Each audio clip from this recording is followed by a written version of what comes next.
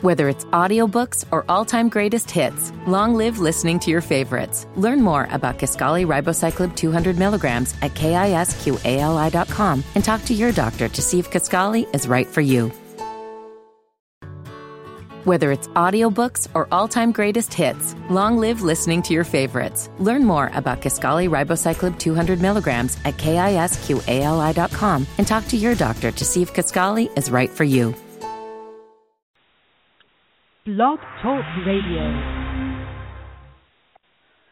NFL, NBA, Major League Baseball, college football, college basketball, boxing, you name it, we got it. It's the place where sports opinions collide. Dead End Sports with Beast, Sifo, Ken, and host 12 Kyle. Dead End Sports starts right now. 1, 2, 3, 4, 5, 6, 7, 8, 9.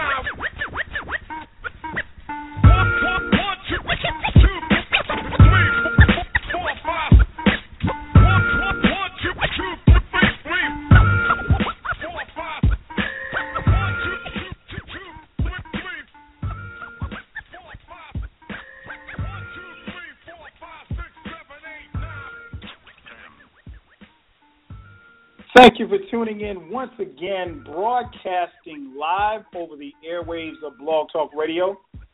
This is another edition of Dead End Sports. I'm your host, 12 Kyle. The phone number to call in, area code 646-478-0356. Again, the phone number 646-478-0356. Our chat room is open. Feel free to join the chat room. This show is being broadcast live each and every Tuesday night. So in the event you missed any parts of the show, make sure that you check us out right here at blogtalkradio.com/deadendsports. You can catch us actually everywhere on all social media outlets. We're on Twitter at Dead End Sports. We're on Facebook, facebook.com/deadendsports. We have a website, of course, deadendsports.com. And you can also check out our YouTube channel, which features videos starring us. Just go to youtube.com/deadendsports. Watch, subscribe, share. Again, I am your host, 12 Kyle. And welcome to another edition of Dead End Sports, the place where sports opinions collide. Man, we got a lot of stuff to talk about. I'm going to be honest, 2 hours is definitely not enough this week, but we're going to get it done. We're going to get it done in only Dead End Sports fashion as we do each and every Tuesday night. Of course, I will not be doing the show alone. Let me bring in my cohort. First, the beat maker of the crew, my man, Beezy. Beezy, what up, though?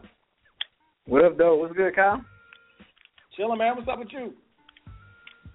Chilling, man. Just gaming and getting some stuff together for Rock. Me and her working on a little project together, so just getting. I was putting some stuff together with her. I was working on some stuff earlier for her because she's supposed to be coming through tomorrow. So that's about it. And I'm gaming. Got the hot beat. Got the hot beat. Yeah. Hot beat. No doubt, no doubt. And next up, the Batman, the captain of the crew, my man Ken. Ken, what up? Hey, what's up, fellas? Chilling. What's up with you? Oh, nothing, man. Slightly under the weather a little bit, but you know, I'm gonna make it do what it do. Just walking around here, man. Just finished dinner and picking up CDs. Cause my kids been in all my CDs. So my CDs scattered all over the floor. So I have to pick those up before they get scratched. I tell you, infants. You know what's the worst, man, is when you don't, like, and I don't know if you guys probably have. I haven't as much. The CDs that you had, you just didn't convert them to, like, MP3s, so you still got a couple of CDs, maybe it's like some mixtapes and stuff. And when them joints get scratched, man, oh, it's the worst because you really want to hear the song, but you got a scratched CD. Oh, I have a couple like that. Like I found one that had a small crack in the center that won't play, and I have like like almost 10 to 12 CD book cases in there that hold like almost 300 apiece. So, so some of but what I was doing was I was in the process of doing what you were talking about. I was going through and converting them into a digital format. But I started to run out of space. So, and, I just started to figure out the process. But I never put the CDs back in the case. So, my little ones, he's, crawling and learning how to walk with his little push toy, and they shiny toys to him, man. They don't like toys. They just like stuff around the house. They never play with toys. So he got into them, and I come in and I see them all scattered on the floor. I was like, guess somebody's been busy, and he sleep. Yeah, man, that's usually how it goes, man. I remember I had like some old Clue mixtapes, and this is when Clue was dropping like the exclusive stuff, like stuff that wasn't even coming out yet. And, man, I remember my middle son, man, he just, one day he came in, much like you, I had him just kind of on the floor, and he just came in the room and just started jumping on him like, the scene in Chappelle's show when he was like, F your couch. Yeah. he was like, F your CDs, daddy. And, man, messed up my Clue joints, man. And that stuff is exclusive, so, it's not like you can go find that stuff anywhere. I mean, like, these were CDs that I, like, bought off the street. So, yeah, man. So, it's what can you do? You got to, and slowly but surely, I think, we all try to, convert that stuff over to a digital file as quickly as possible. Yeah, I know these young whippersnappers listening. They don't know what we're talking about, but it's okay. Right. CDs, what's that? The phone number to call in, 646-478-0356. I'm your host, 12 Kyle, joined by Beezy and Ken and FIFO. I guess is on the way. A lot of sports to talk about, man. Oh, my gosh. It's so many places where we can start. I guess we'll start in the city of brotherly love. The game Sunday between the Cowboys, a lot of drama, a lot of intrigue. Chip Kelly, man. Chip Kelly was a guy who, the word genius got thrown around a lot when you mentioned Chip Kelly's name during the preseason and during the offseason. Of course, he goes out and they sign Sam Bradford. They get rid of Shady McCoy. They get rid of, Jeremy Maclin left as far as free agent. And so, yeah, man, the Eagles are 0-2. I don't even know where to start. What's your take on the Eagles, man? I mean, Chip Kelly. Well, the way B pushing those buttons over there, sounds like he's playing Madden, and he's playing with the Eagles, trying to run that high-octane offense. I thought that was somebody typing. Oh yeah, that's loud. No. Excuse me. Vibrating crazy. Woo, Chip Kelly, man. What is this? His second year in the league? I think this is year 3, if I'm not mistaken. Okay, so he had Mark Sanchez, Nick Foles. Wait. Nick Foles, Sanchez. In either way, I don't know about Chip Kelly's style of offense in the NFL. It worked for a second, and then, of course, we've said it before. It's been said multiple times on this show, outside of this show. The league catches up, and these are professional guys. Yep. And B says it all the time. They don't get paid for nothing.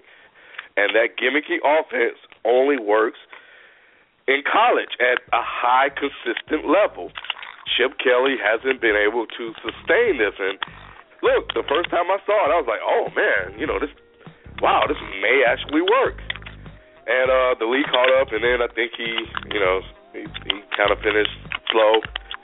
Same thing happened last year. Started off fast, finished slow. This time, he has control. He has the players he wanted. He got rid of talented players, which you need in the NFL, because sometimes you need those guys that can just make plays. He got rid of those guys. He got rid of Deshaun Jackson. He got rid of LaShawn McCoy. He got rid of the guys that can make plays for him when a play breaks down. and when the system breaks down. So now he's stuck with, above average guys trying to run a system. The only team and organization I've seen that's been able to run a system consistently and work are the New England Patriots. Their system works all the time. And, you may catch them once or twice. I know a lot of people called them, up until before they won the Super Bowl last year. But you cannot deny that the system they play in works. We have evidence because when Brady went down, Matt Castle stepped in and he continued to run the system. And he got a hefty contract off of it. Chip Kelly's system, right now, it doesn't look like it's going to work in the NFL. And because he doesn't have players, the difference makers on that team, he's in trouble. And now we have to look at Chip Kelly, and like you said, genius was thrown around. All of this stuff was thrown around because we got a taste of it, and we was like, oh man, this guy know what he's doing, man. He's going to revolutionize the NBA offensively, and it's not, man. Right. Jordan Matthews, maybe he is a number two. I like what he did, week one against the Falcons. I think what happened the other night was absolutely horrible. They just ran into a team that played harder than they do. So now you got to look at the team and say, are there any players that want to play hard for Chip Kelly, especially considering the offseason they had? So, and at that point, man, when you start to have discord in the locker room and guys questioning what you're doing and why you're doing it, or they're believing you they believe in you, and it worked in the preseason, and you get into the regular season games, and all these moves you made, all of a sudden it doesn't feel like they're working. Man, these are grown men, dog. You can only keep their attention for so long. So, the book, we're still waiting and seeing, but I think now is a good time, third year, to start looking at the guy, because he wanted the players. He got rid of the players that he didn't want, brought in the players that he felt that he needed to run the system, and he's 0-2. So we'll see what happens. There's no reason they should lose this division with the rest of that league looking the way they are. None. Right. Especially with Romo going down and Dez being out, and we're going to talk about that in a second. Also with Philadelphia, man, I'm going to read to you a list, and I think you tweeted this out Sunday. Let me just throw some names out at you. Cam Newton, Colin Kaepernick, Tyrod Taylor, Blake Bortles, Jay Cutler, Derek Carr, Eli Manning, Jameis Winston, Teddy Bridgewater, Matthew Stafford, Marcus Mariota, Tannehill, Alex Smith, Romo, Dalton, Bradford, Mallett, Rivers, Flacco, Foles, Manziel, Roethlisberger, Ryan, and Drew Brees. Ken, do you know what all of those quarterbacks have in common? More rushing yards than DeMarco Murray. And look, let me say this. Because I threw this out there on Twitter, and I'm going to say it on the show because I want people to hear it. I'm starting to wonder, either he doesn't know how to use DeMarco Murray, or he just brought DeMarco Murray in to help his image, and he never really wanted him there because he's barely giving him carries. The guy led the league last year. The difference between the Philadelphia Eagles and the Dallas Cowboys is that they gave DeMarco Murray the ball. They got DeMarco Murray running left to right, which is probably more suitable for Ryan Matthews. DeMarco Murray should go straight up the middle. Let the man make a couple of cuts, get that yak, and keep it moving. He's at the goal line and he's throwing the ball. Like, it's ridiculous. So now I'm going to start watching his usage rate of DeMarco Murray, and depending on how he uses him and how often he uses him will tell me a lot, because if he doesn't give him the ball the way he should, because he's the one that can make that whole offense work, I'm starting to think that he only brought him in to save his image because of everything that was being said about him. And I think we need to watch this and pay attention to it. It could be something that could be developing. You know what? I think you're onto something here, and I think it's and I'm going to throw it to B, and FIFO just joined us too. I think you make a good point, Ken, and I never really thought about it like this, and I saw something that Deion Sanders had tweeted out on Sunday, and the tweet basically said, you know, did Chip Kelly really want DeMarco Murray, or did he want to just make sure that they took him away from the Cowboys. There's a difference. You know what I'm saying? I mean, like, you either want this guy and feel like where you can fit him into your system. I mean, but DeMarco Murray had 11 rushes. He had 11 rushes for like 3 yards on Sunday. I mean, like, that's not you. I don't know how a back can really get going if you are. And keep in mind, that game Sunday wasn't out of reach, so it wasn't like you could say, okay, well, hey, we're down 20, we got to start throwing the ball. They for the most part, they were in that game score-wise, so there's no need to abandon the run. But, I mean, when you start off in shotgun and, you know, these quarterbacks, they take no snaps under center. And keep in mind, we didn't see DeMarco Murray in the preseason. So this is our first look at DeMarco Murray in that offense, and he looks lost. I mean, like, and you could tell, man, anybody that watched that game Sunday, more than anything else, he wanted to stick it to the Cowboys. He was out there talking trash. He was amped up. You know, he was charged up. He was ready. And for him to go out and for them to go out and lay the goose egg that they did, even after Romo got hurt, they didn't do anything. I'm with you, Ken. I'm going to be very interested to see how Murray is used. Chip Kelly said that he was embarrassed at the way that they played. Chip Kelly should be embarrassed because you don't have that kind of player and you just sit on him. And it remains to be seen. Now, I will table my comments by saying it's only 2 games. I usually think after 4 or 5 games, you pretty much know what your team is. And it's trust me, it's a lot of time for them to turn everything around. But it looks real shaky in Philly, man. It looks really, really shaky in Philly. BZ430, man. What about you? What's your take on Chip Kelly and his usage of DeMarco Murray and just the state of the Eagles right now? I'm gonna give him about another. Like you just mentioned, Kyle. It's still early, so I'm gonna give him about another, like 2 more weeks or 3 more weeks to see, if the Chip Kelly project is a bust or not, But I'm gonna still wait. Maybe they still kind of getting the rust off or whatever. So I don't know, man. It ain't looking too good right now. And then like you mentioned, I think Kim mentioned too, the use of DeMarco Murray. Like, this dude just came off. He was a leading rusher last season. Why are you not using that man? Like, why? Like, I mean, come on. Like, why? So, it's gonna be interesting, man. I'm gonna still give him some slack for a couple weeks, but we shall see. No doubt, man. No doubt. Let's bring on quarterback of the crew, my man FIFO. FIFO, what's going on, man? Yo, what's good, man? Chilling, man. I knew you heard us talking about it, man. Give us your thoughts on Chip Kelly, man, and where the Eagles are and the usage or lack thereof of DeMarco Murray. Man, first off, let me say Ken sound like he's part of the mainstream media already. Like, you get this man a little bit of platform. He over here sounding like he belongs. But nah, here's the thing that I saw with them. They look like an offense that's not in rhythm. And this, I'm not a Chip Kelly guy.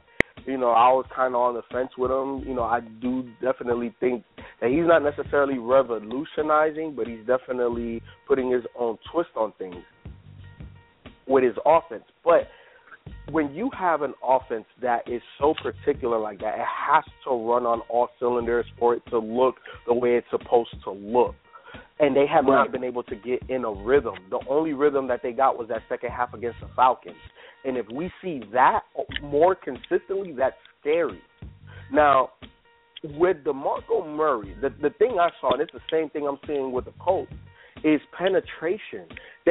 Their O-line is not beating defensive linemen. They're not getting a lot of push. A lot of times, regardless if it's Sproles, whether it's DeMarco or Ryan Matthews, they're having to fight the linemen in the backfield. That's a problem. Right. Now, I understand that this offense is a little bit more finesse than it is ground and pound. But look, I never played running back, but you can't do nothing when their lineman is back there already and you just got the rock. Ask Marshawn Lynch, because that's the problem in Seattle as well, at least against the Green Bay Packers this past Sunday or Monday night. Right. So when I see that, I'm 100% with you guys in terms of it's only 2 weeks in. Now, I'm not giving Chip Kelly no pass because he definitely has to get it right. These are your guys. This is your system. This is what you wanted to do, so you better make it work. And Ken made a point as well. DeMarco Murray didn't play in the preseason. So these are kind of like his preseason games right here. Look, it's too early for me to fire sell or to feel like, oh, well, they can't get it on track, this, that, and the third. I definitely think that they can get it on track because we already seen it. Maybe for not an extended period of time, but we see what it could be. And we saw it last season when we seen an incompetent Mark Sanchez look decent, when a Nick Foles, when you look at him in St. Louis and what he was able to do under Chip Kelly, he looked like a viable starting quarterback in the NFL. The system is fine. Let's stop jumping on Chip Kelly. He did not go get DeMarco Murray to save face. He got DeMarco Murray because that was the best running back. Now, obviously, fit may not be ideal or exact, but, this is the second week. He hasn't played no preseason. Let's get this thing underway. Let's get it underway. And I definitely think that you're going to see some strides, but I don't know what they're going to be. I know what they could be. I don't know what they're going to be, and we're going to know that in the next 2 to 3 weeks. That's true. I think it's just, and that goes for any team. I mean, we're 2 weeks in. Nobody wins the Super Bowl in week 2. That being said, you start to get an idea for trends, and it's, teams that usually make the playoffs get off to a good start. Teams that don't make the playoffs usually, start off slow, and some teams really can't afford to start off slow. The phone number to call in, 646-478-0356, the place where sports opinions collide. Thank you for tuning in for another edition of Dead in Sports. College football, man. Well, actually, before we go to college, let's stay right there with this Dallas Eagles game. Tony Romo, man, goes down, broken clavicle. I believe it's the second time this has happened to him. I guess the biggest question is, we just got word probably about 2.5 hours ago that the Cowboys signed. They actually made a trade for Matt Castle with the Buffalo Bills. So they're bringing in Matt Castle.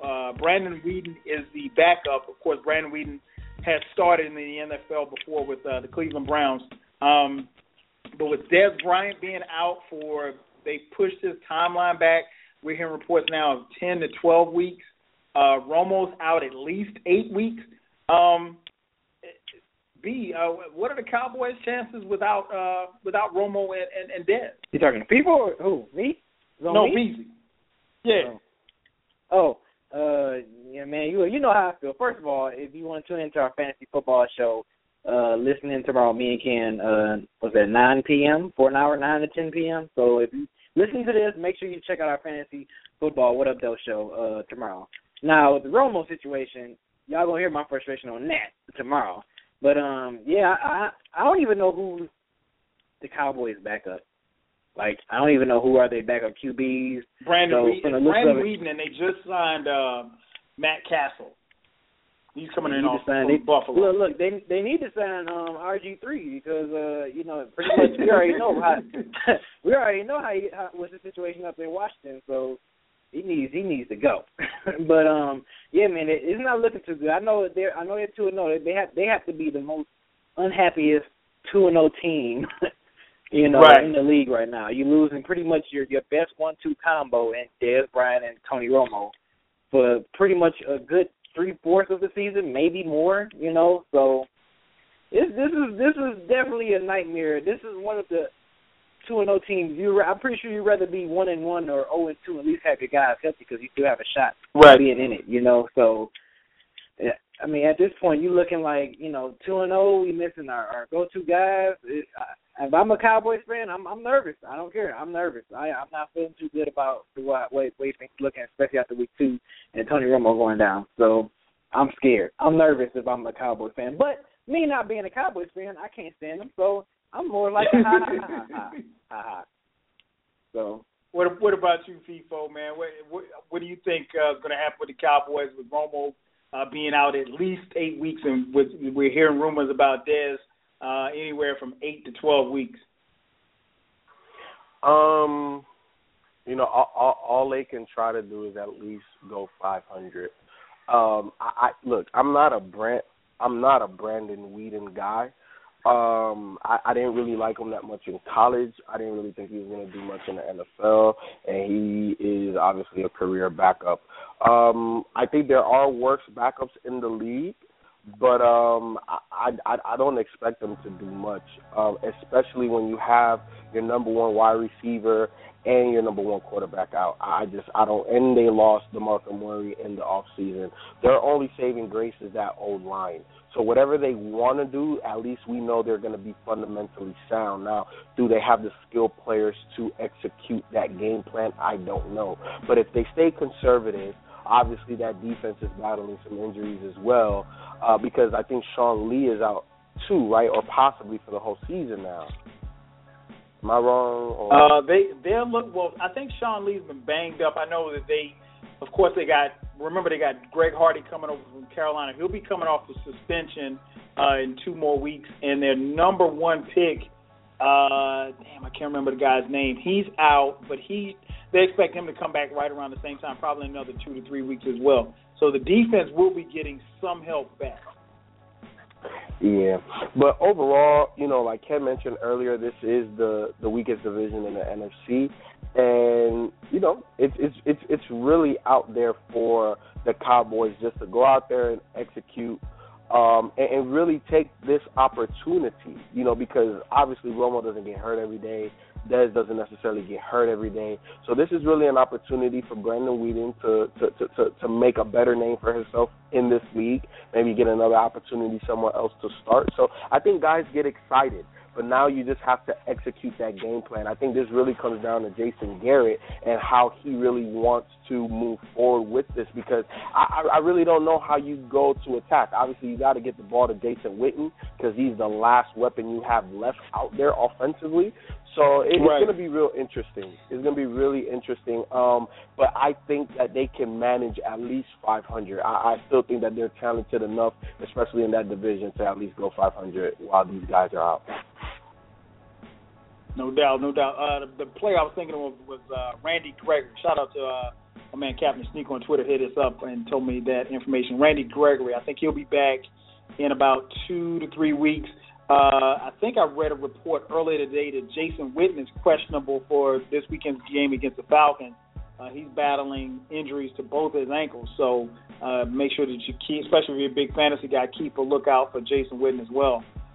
Ken, man, Cowboys, man, what's your take on that? How do you think they're going to hold up?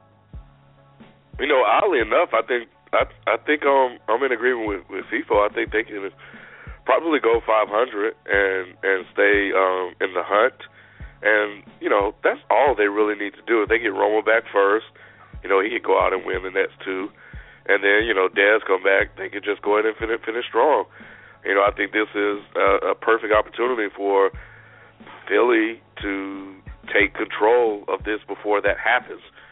Because if they don't, then they're going to be in loads of trouble. But for some odd reason, I don't think this will affect them that much. But I really need to look at the schedule to be 100% sure. But I just got a feeling they'll probably go 500 or, at least 4-4 or 6-2 for whatever reason. I don't know. It's just a weird feeling I have. But we'll see. Yeah, I think it's I think that division. I will disagree with FIFO.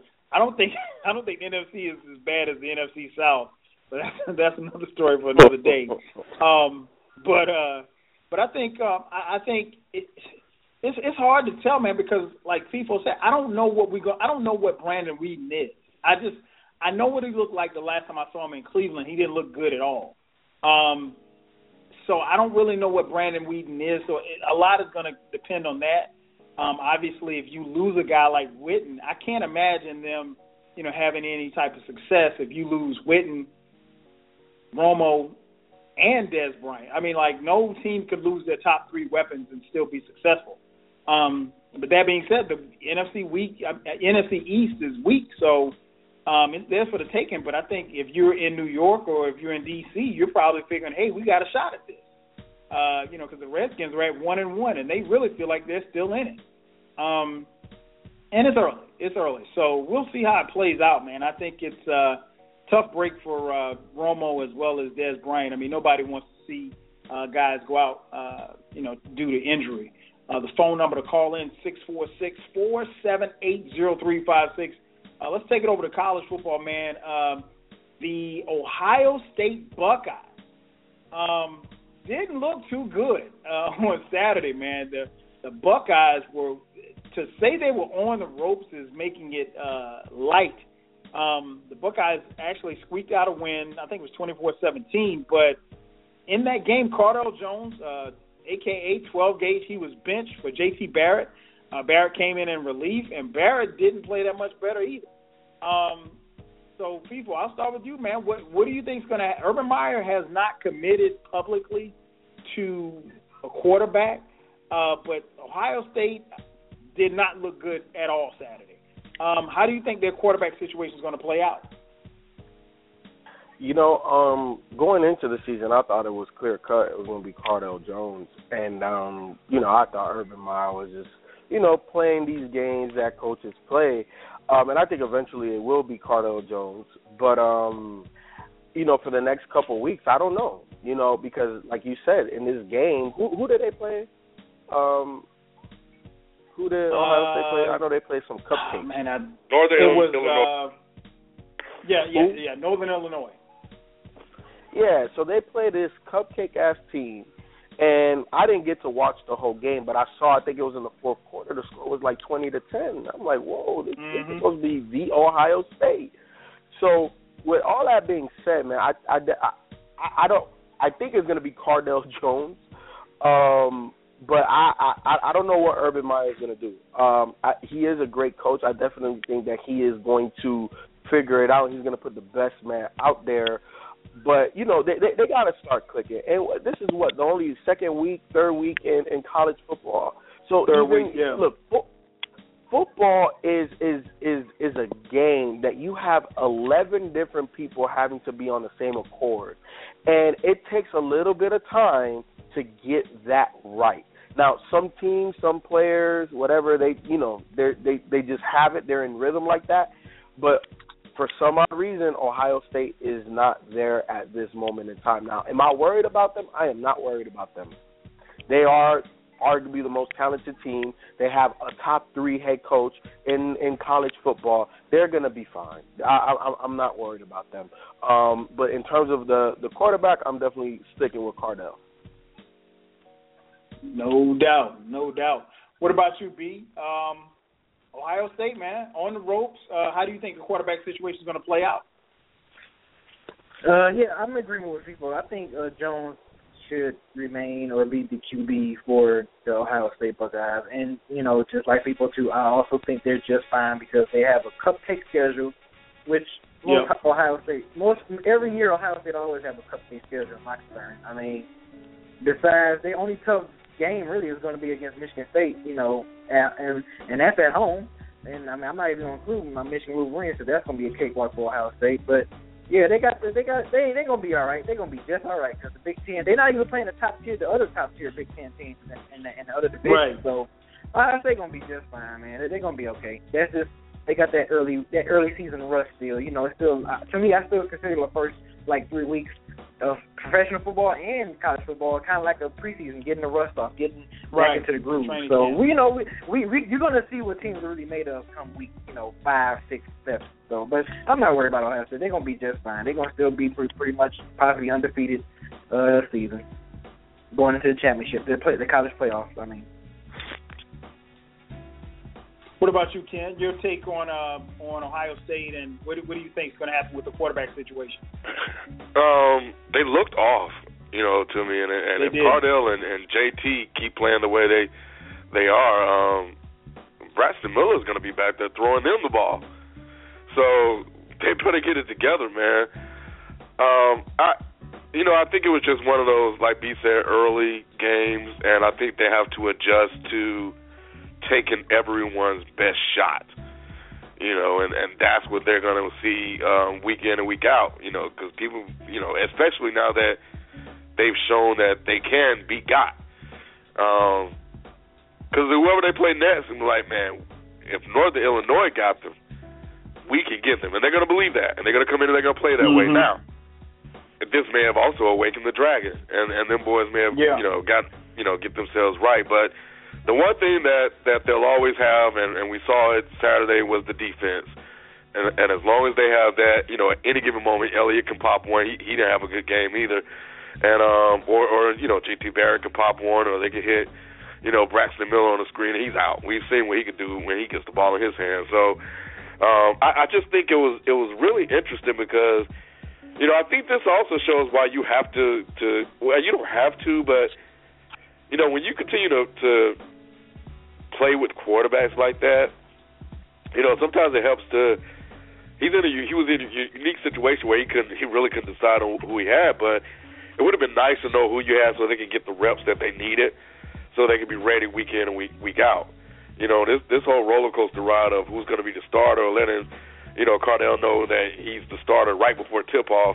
That's not good, man. These are kids, and they need to kind of know this stuff so they can get themselves prepared to defend a national championship mentally. Like telling somebody before tip off, and this was the week before, that you're the starter. I don't know, man. That wasn't cool. But I think this was just kind of a letdown, and they're still fighting for that spot. So each one of them go out there and they're playing hard, and maybe they're playing a little too hard and pressing. But he needs to make a decision. He needs to stick to it. And if it's going to be Cardell Jones, let him struggle through his issues, for the game, because, at some point he'll need them. But like B said, the schedule is weak. They cannot afford a loss. And more than likely they're out of it because they won't have the strength of schedule to support them going to the national championship. No doubt. And you mentioned quarterback issues. We just got word probably a little earlier this afternoon that surprisingly Auburn is switching quarterbacks. They're going from Jeremy Johnson to Sean White. That's not a surprise. It's not a surprise, but when you look at where Jeremy Johnson was coming into the season, this is a guy they were talking about possible Heisman candidate, and I mean, he has looked awful in the games that he's played. And I mean, he really stunk up the joint when they almost lost to Jacksonville State a couple weeks ago, and then they go into Death Valley in LSU this past Saturday and get smoked. So it'll be interesting to see how things play out in Auburn as they make a quarterback switch with a guy who was a Heisman candidate, coming into the season. As far as Ohio State, I think you got to roll with 12 gauge. I think you got to roll with Cardell Jones. Like B said, this is kind of like the preseason for them.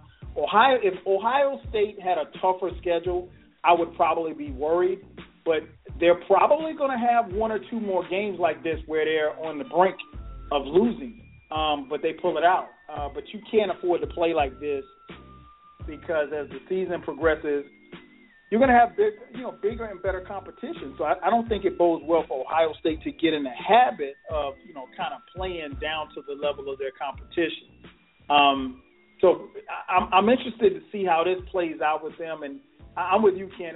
I would much rather, if I'm 12 gauge, if I'm J.T. Barrett, I want to know that I'm the starter, or if I'm the backup, let me know on Monday. I don't and I'm pretty sure these guys are getting equal reps in practice, but you can't keep seesawing back and forth with guys, and a guy, whoever is starting, they got to know that, okay, hey, I'm starting, and I'm not looking over my shoulder. You can't play football like that. You can't play any sport like that if you're worried about getting pulled at the first time you make a mistake. So, Urban Meyer's been here before. He's used the two quarterback system, and he said that this is what they plan to do, but he's going to have one solidified starter. So, I guess we'll find out moments before kickoff again. Keeping it with college football, probably the game of the weekend, shootout thriller between Ole Miss. Ole Miss goes into Tuscaloosa and beats the number 2 ranked Alabama Crimson Tide, knocking Alabama. I think this is the first time Alabama's now ranked 12th. I think they're out of the top 10 for the first time in like 5 or 6 years. It's been a minute since they haven't been ranked in the top 10, man. There were a lot of great highlights from that game. Ken, what did you take away from that game between Ole Miss and Alabama? Man, you're right, that was a crazy game. Like, it had so many big plays and busted plays that turned into big plays, and it was very, very exciting to watch. Ole Miss looked absolutely dominant, but as has it always been when it comes to Alabama, especially in Tuscaloosa, somehow they find a way to get back in the game through just some fluke, lucky stuff. This time luck wasn't on their side, and right. And they ended up losing, thank God, because I don't like Alabama. Anyway, so, being a Mississippi guy, you know how that go, man, just a state-to-state rivalry. Of course. But, I had to pull for Ole Miss, too, even though I don't like Ole Miss either because of, their past, but I'm going to pull for the home state. So, anyway, I was... I thought that when the game started off that Ole Miss almost blew it because they had to settle for, field goals when they were turning Alabama over, and they weren't able to convert them into touchdowns. And normally that's a recipe for, disaster when you're playing a team like Alabama, who has this air of confidence about them that no matter what happens, they'll find a way to win the game. Not this time. Derrick Henry is probably the only guy they have. They don't have anybody to replace Amari Cooper. Nobody's stepped up. The quarterback situation is an absolute nightmare. I don't know what happened to Blake Sims. I need to look it up. I don't know if he was a senior or whatever, but I think he was a senior. Well, he wasn't any better anyway. But he was better than what they have, and that's the thing. They don't really have anybody to throw the ball. I think that, as they like this Cooper Bateman guy. He completed around a high percentage of his passes, but I think there were safer throws. Coker, I think he's from Florida State, right, Kyle? Mm-hmm. Yep. Yeah. So I think they should just roll with him, man. I mean, he has a little bit more experience. And he made mistakes, but he somehow managed to get them back in the game. And there's another situation where they need to settle on a quarterback and live with the results. And give it to Derrick Henry and Kendall Drake. Those are your playmakers. Put the balls in their hands and let them do what they do. But all of that being said, I hope they lose every single game from here because I don't like Alabama anyway. That's not real. So I was happy to see them take that L. Right. Because it seems like every year, I won't even get into that. But anyway, it was a great game. If you missed it, hopefully you'll catch a replay on SEC Network because it was full of a lot of thrills and big plays. And it was definitely worth sitting down and watching. But it went on. I was with you, Kyle, on Twitter. It went on for forever. Yeah, man. But Ole Miss is ready, man. Ole Miss could be a sleeper. You're right. Man, we were tweeting each other back and forth, man. And keep in mind that game started at 9:15, and Ken, I kid you not, that game went off at it was like 1:45 right here on the East Coast. So it was just it was late, but I mean, it was. And I think somebody texted me, and I actually kind of dozed off somewhere in the third quarter, but I woke back up because I knew that this was going to be one of those games like when you wake up the next day, you didn't want to miss it. As for Alabama, man, I think it's just kind of weird to see them have as many big holes as they have or had those many plays on defense. I mean, think about it like this. When's the last time you've seen an Alabama team give up 40-plus points at home? I mean, Ole Miss is – and I slept on Ole Miss. Ole Miss is – they're loaded on both sides of the ball, and for them to come in and beat them in Tuscaloosa, I mean, it had to be gratifying. SEC they're going to beat each other up. And so, there's no rest for the weary. Each week you got to come in and come out and play your best game. I mean, that's what it is in the SEC. But I was very impressed with Ole Miss. Very impressed with Ole Miss. FIFO, what was your take on Ole Miss, Alabama? One of the craziest games that I watched because Alabama looked like it was all the way out of it. But they stuck in there, and they showed that they have moxie. They showed that they're going to be there at the end, even though when everything was going bad. But that SEC, man, it's tough, and we've been doing Dead End Sports for a while, and everybody that listens, I'm not that big on college football, but there are, I feel like, a couple of rules, at least a couple of guidelines. It's not if you lose, it's when you lose, and Bama lost early, which is good for them, because can you imagine if this was toward the end of the season, now they're out of the top 10. See, like, they can still get back into the top 10 because these boys are in the SEC. So I think it's perfectly fine. I think Ole Miss is for real. I definitely think that the quarterback that played, and you already know me and names, there's too many damn people, but the quarterback that played, his biggest issue, that boy got a cannon, but he stares down his receivers, which is a problem, especially when you play against a defense that is bringing pressure and they're anticipating quick throws. Once you lock on that first receiver, which is what happened to them late, that last interception he threw, he just locked down, and you can't do that. You can't do that. He doesn't have enough game experience for me to really get on him, but hopefully he gets better. Hopefully they figure it out. But at the end of the day, they're going to be fine because you saw it. They were a little bit in disarray. Ole Miss came out, gave him a good shot, and it was a whole bunch of crazy stuff that happened. That play where the quarterback fumbled the snap from center, and then he threw the man. What you can't, bro? Come on, man. So and it was almost. That's like when that stuff happens, and you like it. It's like I know you played basketball where a guy who probably you were better than, and you knew you were better than him, he starts making these lucky shots. Yep, and there's nothing you can do about it. There's just nothing you can do about it. So, I understood it, and it was almost like Ole Miss was predestined to win that game the way that the ball was rolling their way. So it is what it is, and it's early. I'm not worried about that. It's Nick Saban. I tell you this, though. Lane Kiffin got to figure it out. Lane Kiffin got to figure it out, man. He got to figure it out. And shout out to Kenyon Drake, Hillgrove class of 2013, same year as my brother. So shout out to Hillgrove. No doubt. That's in Marietta, right? Yeah. He's from Marietta, man. Okay. Yeah. My brother was telling me how crazy he was in high school because obviously he's he's a factor in D1. I remember that kid. They had a squad over there. What about you, B? What's your take on Alabama Ole Miss? Alabama goes down and is now ranked 12th, and they are out of the top 10 for the first time since 2010. I think it's pretty amazing, and I know Ole Miss are excited about it being 2 years in a row that they got Nick Saban in Alabama. I know that has to be like a wonderful feeling. Crazy game though, crazy game. Games like this is why you can appreciate the excitement of college sports and college football. It's just like down to the wire, and just like Ken, I was like Alabama's going to get back into this game.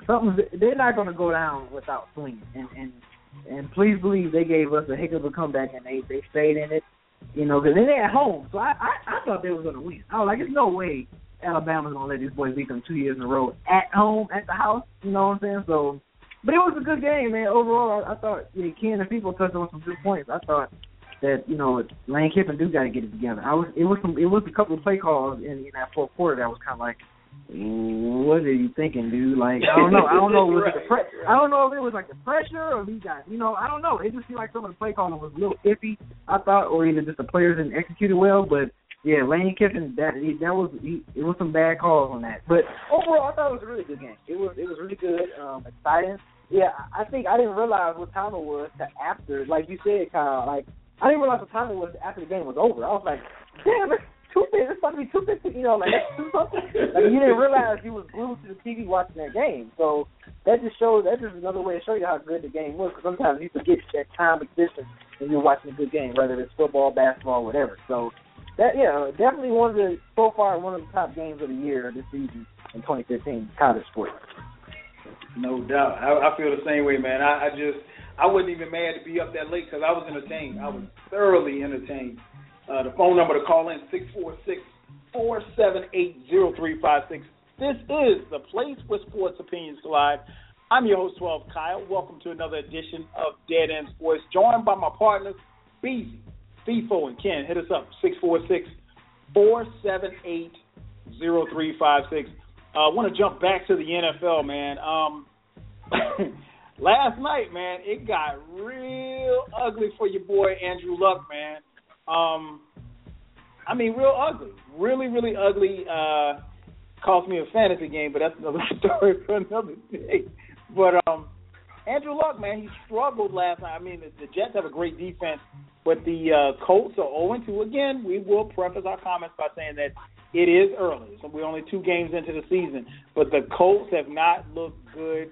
There are a lot of people, myself included, who picked the Colts to go to the Super Bowl. I think all of us had Andrew Luck in our top 5. I think one of us might have had Andrew Luck number 1. There's some rift between head coach Chuck Pagano and the GM. There was a press conference today where Chuck Pagano said that the quarterback has to take care of the ball. He was like, it's not trigonometry. People kind of took that as shade toward Andrew Luck and that he kind of threw Andrew Luck under the bus. Pagano has since come out to kind of draw back on those comments. Ken, man, with Luck, man, what's the issue there? Well, you know, they started 0-2 last year, made the playoffs. I'm confident. I think they'll be fine. I think I am. Yeah. And I think I'm the one that had Andrew Luck rated as the best quarterback in the league. And I'm going to stick by that. He looked absolutely terrible, but early season woes, and I think he'll get it together. The man still, I think last year, threw 40 touchdowns. You know, he turns the ball over a lot. That is true. He does, I believe, lead the league in turnovers since 2014, whatever stat that's floating out there. But look at it this way. Can you imagine what would happen if he stopped turning the ball over? And, you know, you also have to take into account some of the teams he's played on where he's had to do a lot because he didn't have a lot. Sometimes he didn't have a good defense. He didn't, you know, his receivers weren't, you know, the best. You know, Andre Johnson is still trying to integrate himself into the system. Frank Gore, you know, ran well, you know, but he had a costly fumble. Nobody's really talking about that. But he fumbled the ball. So overall, last night was a poor team effort. And that fumble that Andrew Luck had, you know, it was him just trying to make a play, and, you know, he just got careless. But, you know, what I kept hearing the announcers say was that the receivers are not getting open, and they're blaming everybody except Luck. And there was one of those interceptions where the ball was tipped, you know, and that resulted in a pick, and those things happen. And the other places, you know, he just bad throws and him just trying to make a play. I wasn't too upset by it because that performance by the Jets gave me a fantasy win over me. So I'll take it, you know, but it did bring up this discussion, and of course, Q, you know, he's quick to fly off the cuff and throw Andrew Luck, you know, under the bus and call him overrated, and you know, he always have a tendency to overreact. He'll be eating his words later, as we'll see. I hope he calls in after that Philadelphia performance. Yeah, right. So he need to be worried about Philly, but overall, man, I think one of the things that really stood out to me the most was that, you know, here's Andrew Luck, who has a tendency, and it's now being widely discussed, his turnovers. And for a while, you know, it really wasn't as much of a thing as it's turning into now. They kind of gave him a pass. But then I thought about some other guys where they say, well, you know, he turns the ball over a lot. You know, I thought about all the talk they were talking about Winston and how they jumped on him for turning the ball over a lot, you know, before he even made it to the NFL. But Luck goes out there, he leads the NFL in turnovers, and nobody's really discussing it. I thought that was kind of interesting. Now, on the flip side, they do jump on Cutler for turning the ball over a lot. So, but Cutler has been maligned since he came in the NFL. And Romo was the same way for a while, but he seemed to right the ship. But I thought that was kind of interesting that, people gave Luck a pass for all of the turnovers that he was making. I don't think that's the case now. I think now it's becoming a big topic of discussion because it is, his third or fourth year. So at this point, he should be playing much, much better. But I don't think Luck is overrated. I think that they played two great defensive teams in Buffalo and the Jets, and I think that they'll be all right. The only thing that concerns me is this, and this is my final point. If they have problems with tough defensive teams, I have to start thinking about them going to the Super Bowl because they are going to play some tough defenses in the on their path. And if you can't beat tough defenses, and if Pagano can't give them a system to help them do it, an offensive game plan or strategy, they're not going. So, and especially with Luck turning the ball over, but I think they'll be okay. What about you, Beasley? Andrew Luck, man, are you concerned? I mean, Ken talked about the turn. That's been the topic of conversation. I didn't realize it was that bad until I started looking at some of these numbers. What's your take on Andrew Luck thus far throughout the season? I'm not. It ain't nothing to be worried about. It's 2 games. Everyone was just praising Andrew Luck, how he took pretty much a team of nobodies to the AFC Championship game. Granted they lost. They lost pretty bad, but still, the fact that he had nothing and they won. They went to the AFC Championship game. People was like, "Oh, Andrew Luck." I mean, don't get me wrong. I'm still praising him. I'm still praising him and everything. Like I still think he's the top quarterback easily, one of the top quarterbacks in the league. Top 3, top 5, whatever you want to call it. He's easily. So just because, and like Ken mentioned too, and me and him talked about it, he played against some really good defenses. I mean, probably the 2 best defenses in the league, as of right now. So, yeah, I mean, people let's not jump the gun. I mean, now if he's been playing like this for like 7-8 weeks in a row, then you can probably be like, well, man, what's going on? What's up with Luck? But it's just 2 games. Calm down. He played against some top-notch defenses. We're going to see what it's just early. People are going to be dogging him out now, and then come week 14, they're going to say, man, I knew Luck was going to turn it. I knew Luck was going to be Luck. So, it's nothing to worry about. Nothing to worry about right now. Tifo, what about you? Andrew Luck, any concerns thus far 2 games throughout the season? I'm not concerned about Andrew Luck himself. I'm more concerned about Chuck Pagano and his, future in the NFL overall. And this is the reason why I say this. I think that the Colts messed up when they got rid of Bruce Arians. I think Bruce Arians was the perfect fit for that team. We all saw when Chuck Pagano went down how Bruce Arians took that team and really elevated them and elevated the play of Andrew Luck. Chuck Pagano, and I've been on him for the last 2 years, he's too conservative. You have a racehorse. You need to air it out and let Andrew Luck be one of the best quarterbacks in the league. And to be a best quarterback, you actually throw the rock. So, with all that being said, I can't remember the GM's name, but he is the owner's guy, and Pagano is not the GM's guy. So, Pagano is going to be gone. It's either Super Bowl or bust, and 12% of NFL teams that start off 0-2 make the playoffs. Forget a Super Bowl, make the playoffs, and we all picked the Indianapolis Colts. Now, I still think that they can make it because of who they have, but that O-line is extremely suspect. It looks like they almost regressed.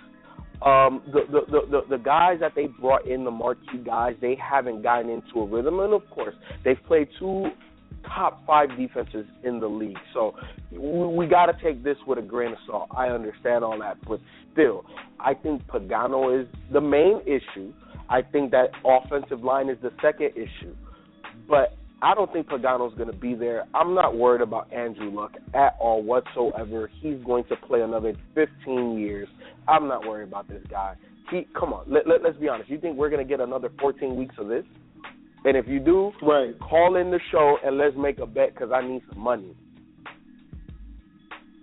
Exactly. But yeah, man. I think I agree with you, man. I think Luck will be fine. I think you touched on a great point. I think Pagano, especially with this, and a lot of this stuff happens when teams start losing. You start hearing little rumblings here and there, and people talking about this or that. I think that I'm hoping for their sake it's much about nothing. I think ultimately in that division they should still. I mean, they could start off 0-4 and still win that division. Nobody's going to catch them in that division. What it does happen, and I will say this the same as far as Dallas, where it affects them is that maybe you don't get home field advantage down the road with not having that great of a record, and you have to go on the road in inclement weather somewhere down the road to get a playoff victory. That being said, I think Luck will be fine. Outside of that late fumble, they had when the game started off, man. I don't know about you guys, but Frank Gore looked like a beast, man. I'm like, feed Frank Gore. But he had a couple of great runs that were called back on penalties. Penalties always drive killers. I know that the Colts have a makeshift new offensive line. They'll get it together, but like Ken said, you can't. I don't care who you are. You can't turn the ball over. I mean, and a quarterback can't turn the ball over. That just can't happen. If it does, you're going to get criticized for it. And I think we're at the point now where, Luck can no longer get a pass for those type of turnovers because they're drive killers. And I get it. If the ball gets tipped off a guy, it's still an interception. But he's got to play better and he's got to protect the ball better. I didn't really read a lot into Pagano's statements about Luck and about it being trigonometry, but the media and Twitter literally ate this up, and they said that he was throwing him under the bus and to the point where he had to come back and make another statement saying, "Hey, I was trying to give him praise." Didn't really sound like it, but he said he wasn't throwing any shade his way. So we'll see. We'll see how it plays out. The phone number to call in 646-478-0356. Again, 646-478-0356. 1 hour is down. Another hour to go. You are locked in to Dead End Sports, the place where sports opinions collide. I want to jump back to the NFL real quick. Richard Sherman, all-world cornerback, all-pro cornerback from the Seattle Seahawks, made the headlines off the field. Now, Richard Sherman is a very smart guy, very bright guy, went to Stanford. He's from Compton. But he made some comments about the Black Lives Matter movement. And anybody listening, about the Black Lives Matter movement. You guys have done videos on it. We've done shows about, the social injustices that are happening in this country, particularly to minorities. Here's what Richard Sherman had to say, and I'll read it to you. This was at his press conference this past Wednesday. He said, and I quote, "I don't think it's any time to call out for an all-out war against the police or any race of people. I thought that was an ignorant statement, but as a black man, I do understand that Black lives matter. I stand for that. I believe that wholeheartedly. But I also think that there's a way to go about things, and there's a way to do certain things. And I think the issue at hand needs to be addressed internally before we move on, because from personal experience, you have living in the hood, living in the inner city, you deal with things, you deal with people dying. I dealt with a best friend getting killed. It was by two 35-year-old black men. Wasn't no police officer involved, wasn't anybody else involved. I didn't hear anybody shouting Black Lives Matter then. I think it's to the point we need to get to where we deal with our own internal issues before we move forward and start pointing fingers and attacking other people. We need to solidify ourselves as a people, deal with our issues, because as long as we have black-on-black crime and, one black man killing another, if Black Lives Matter, then it should matter all the time. You should never let anybody get killed. That's someone's son, that's somebody's brother, that's somebody's friend. You should always keep that in mind, close quote. Sherman, we don't have the audio, but I just read to you what he said. I think that's the first time I've ever heard Richard Sherman speak on something and sound kind of nervous, like he was almost treading down a path that he wasn't sure that he really wanted to go down. But those are his comments. And he caught a lot of flack about it. I gave you the comments. FIFO, what's your take on what Richard Sherman had to say? This is the first time me hearing this, and I was like, okay, so why would he get flack for that? I think he was 100% spot on, and I think that, we just live in this popcorn microwave society that everything seems to be taken out of context. Look, what Richard Sherman is a smart man. This man went to Stanford and graduated early. Okay, so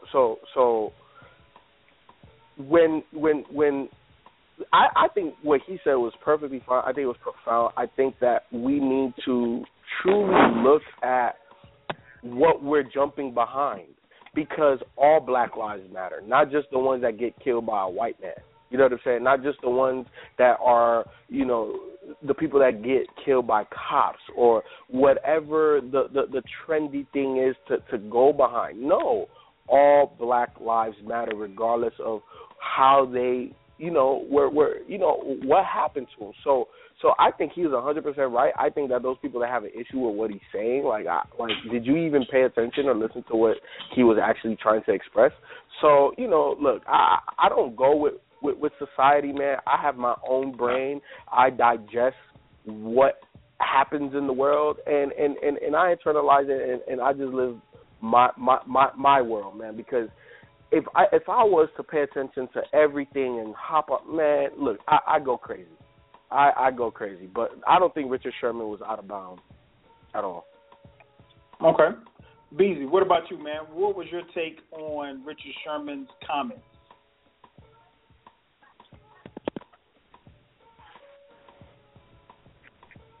Beezy. Oh, my bad. My bad. I thought I had my phone on mute. It's all good. Yeah, I mean, for one, we live in a society now where if you have an opinion, the whole world's gonna get to, that's just a nutshell version. So, and another thing, I don't really pay too much attention of what celebrities or famous athletes say. I mean, they're gonna have their own opinion. It's not gonna make or break me. It's not gonna change the way how I feel about the situation and how of a star athlete feels. So, I don't don't see what's the big deal, because this is like, it's almost kind of expected. I mean, in a sense. So it's just like, it doesn't really phase that much, and I don't really pay attention to it that much, because he's gonna have his own way of thinking or saying how he feels, and I'm gonna have my own way. I'm not gonna be like, hey man, just because he might disagree with whatever he says, I'm not gonna just be up in arms and all that stuff. And that's just the world we live in, thanks to the internet. But yeah, I mean, it didn't really faze me that much. It's just like, whatever. Okay, Sherman. He's gonna say some bold statements sometimes that I agree with. He's gonna say some bold statements sometimes that I disagree with. So it just happens to be sometimes that I disagree with or whatever. But I'm not gonna be all up in arms about it. I guess I can start by saying I understand where he was trying to go, right? I understand because he personalized it. He said he had his best friend that was killed by two 35-year-old black men. I get it. I'm not really one to really get too much into what an athlete has to say on a political or social stance, unless that's their MO. If that's something that they normally do, then I'll probably listen. But I try to separate the two. Like, a lot of people got mad the other day when Brady, kind of publicly endorsed Donald Trump. Now, Brady's more than welcome to publicly endorse whomever he likes. I wouldn't vote for Donald Trump for the school picnic, but that's just me. That being said, I think where Sherman missed the boat at is that when you talk about Black Lives Matter, he doesn't know much about the movement. So I don't really know that you can talk about a movement that you know very little about. In the neighborhoods and stuff where quote unquote black on black crime happens, there are people out there fighting every day to prevent it and to educate people to stop it. Crime is a matter of proximity. So if you live in a black neighborhood, if you commit a crime, you're probably going to be committing it against someone of your same race. I mean, that's just a fact. So I don't think Sherman, I get where he was trying to go. He just didn't get there. I think if I could kind of put it in a sports equation, he didn't round all the bases. He got to like halfway between second and third, and he stopped. So it's bigger than the Black Lives Matter movement, but he doesn't know about what people are doing. And just because you don't hear people speak about it doesn't necessarily mean that it doesn't happen. And I would say to Richard Sherman, if he was sitting right next to me, I would say, maybe people have been talking about it, but you never open your ears to listen. So you got to be kind of careful when you speak out on these social type issues, because there's a segment of the population that is going to really understand what it is that you have to say, and there's another part of the population that won't.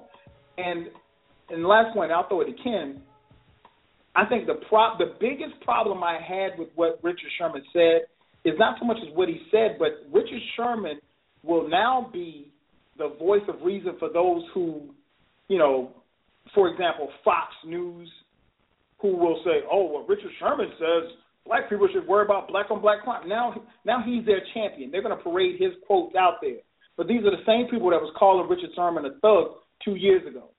That's the problem that I have with it. So Richard Sherman, while I respect what he had to say, I don't think he completed his thought, because it sounds to me like he's speaking on something that he has very little knowledge about. Kim, what's your take on Sherman's comments? How much time we have? We got time, man. We got time. It's your show. Man, I was disappointed in Richard Sherman because he's a highly intelligent man, and I think if he doesn't know about the movement, as you're alluding to, Kyle, I think if he looked more into it, he would reframe what he was saying. Black Lives Matter is a powerful movement. It's something that we need, and I think when you start to include people outside of the race, you marginalize it and you remove some of that power. The Black Lives movement was born out of people dying at the hands of cops or, at the hands of wannabe cops. These violent acts that were committed because people outside of the black race looked at us as savages, as less than humans. It's like a return to how things were back in the 60s and the 50s and the 40s. So now all of a sudden people are standing up and saying enough is enough.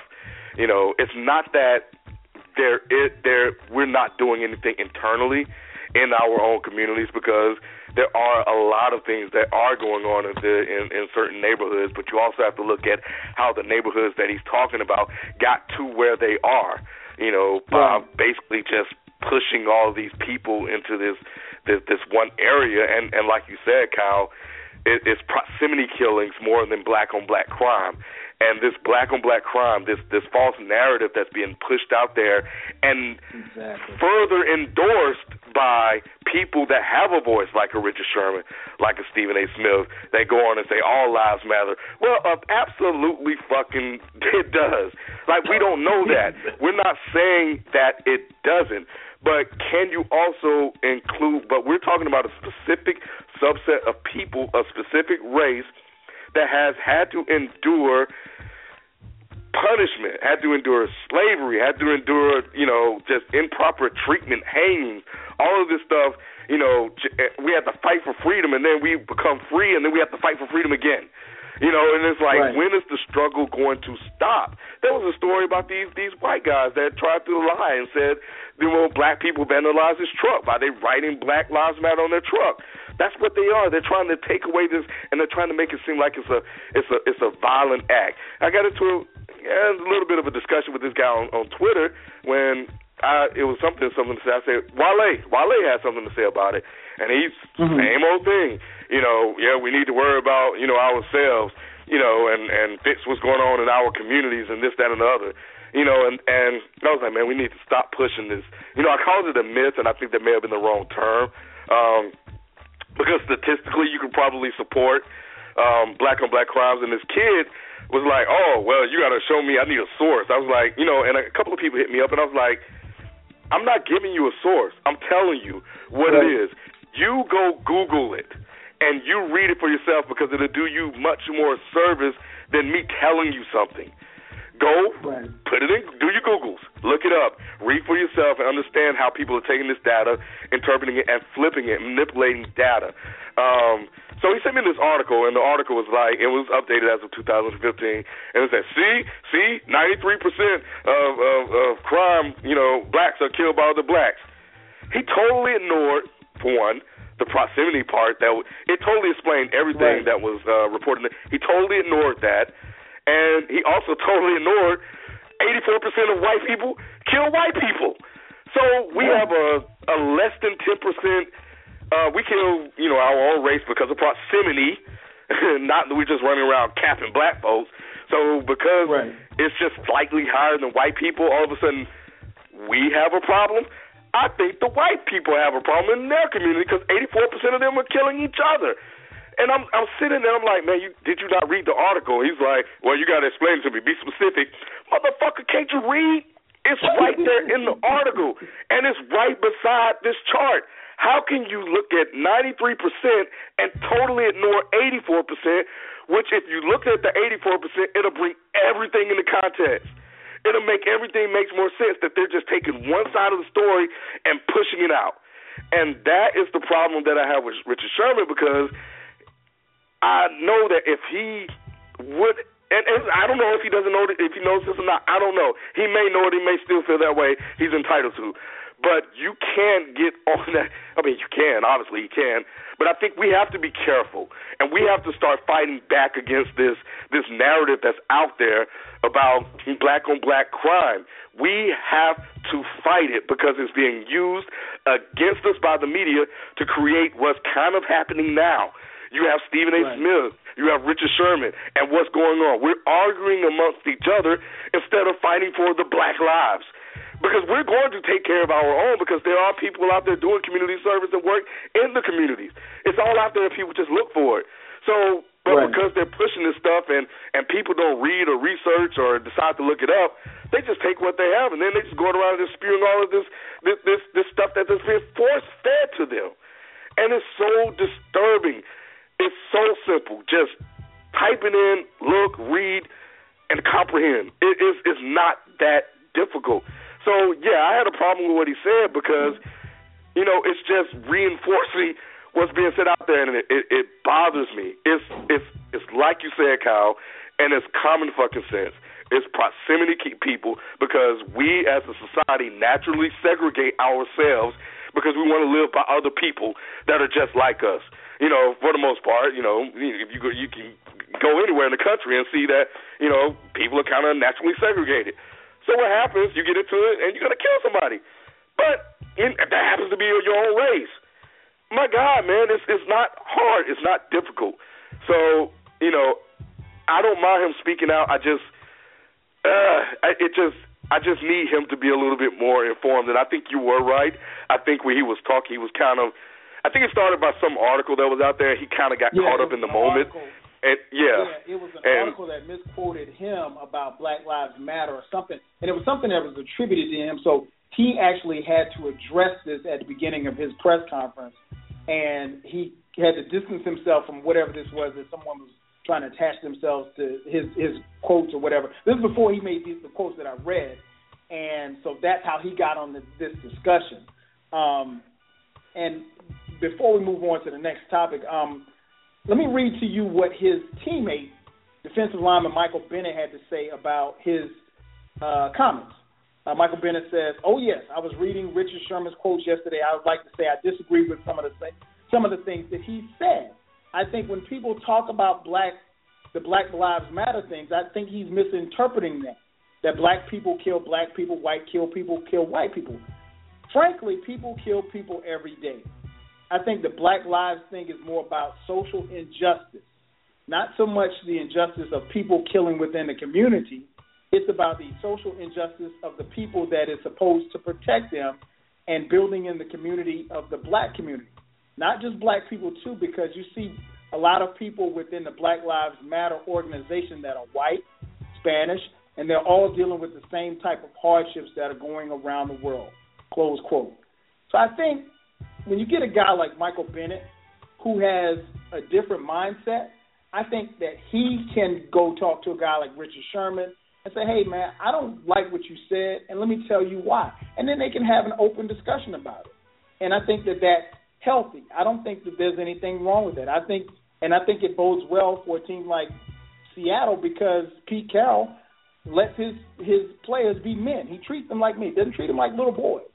So I think that if nothing else, I felt a little bit more encouraged by Michael Bennett's comments because I think he's a guy that is going to war with Richard Sherman every Sunday, and they've won a championship together, and they bond together, and I'm assuming that they're close because they're teaming. And I think that they can have a type of discussion similar to the one that we've had both on and off the air about this type of situation so that, you know, when you do speak on something, you're a little bit more informed. You know, and I think Richard Sherman, I don't know where he came from, and I wish that I had the audio because if you get a chance after this show, if you listen to his audio, and we've all heard Richard Sherman in interviews, he sounded so cautious, like he didn't really even want to touch this, but he had to. He didn't have a choice. Yeah. So that's our take on it. Make sure that you tell us what you think, and Ken, I give you props for even getting into it with somebody on Twitter. Because to be honest, 140 characters ain't enough to really, you know, go over this stuff with people. Because some people, you know how it goes. If it doesn't fit within their agenda, they're not going to take the extra step to look it up or anything like that anyway. So well, and I agree with that. And the only thing I wanted to just point out this was a white guy. This was a white kid who was arguing me about that. And you know, I didn't cuss him out or anything. Because this was a teaching moment for myself as well.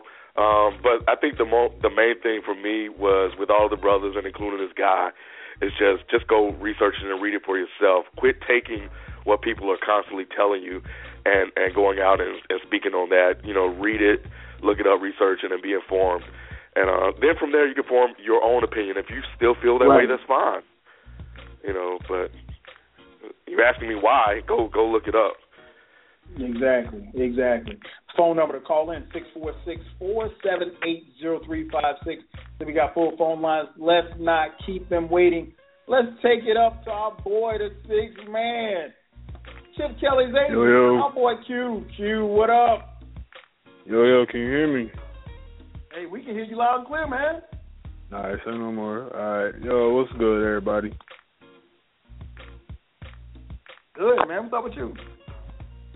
Man, I got, I talk about your team, man?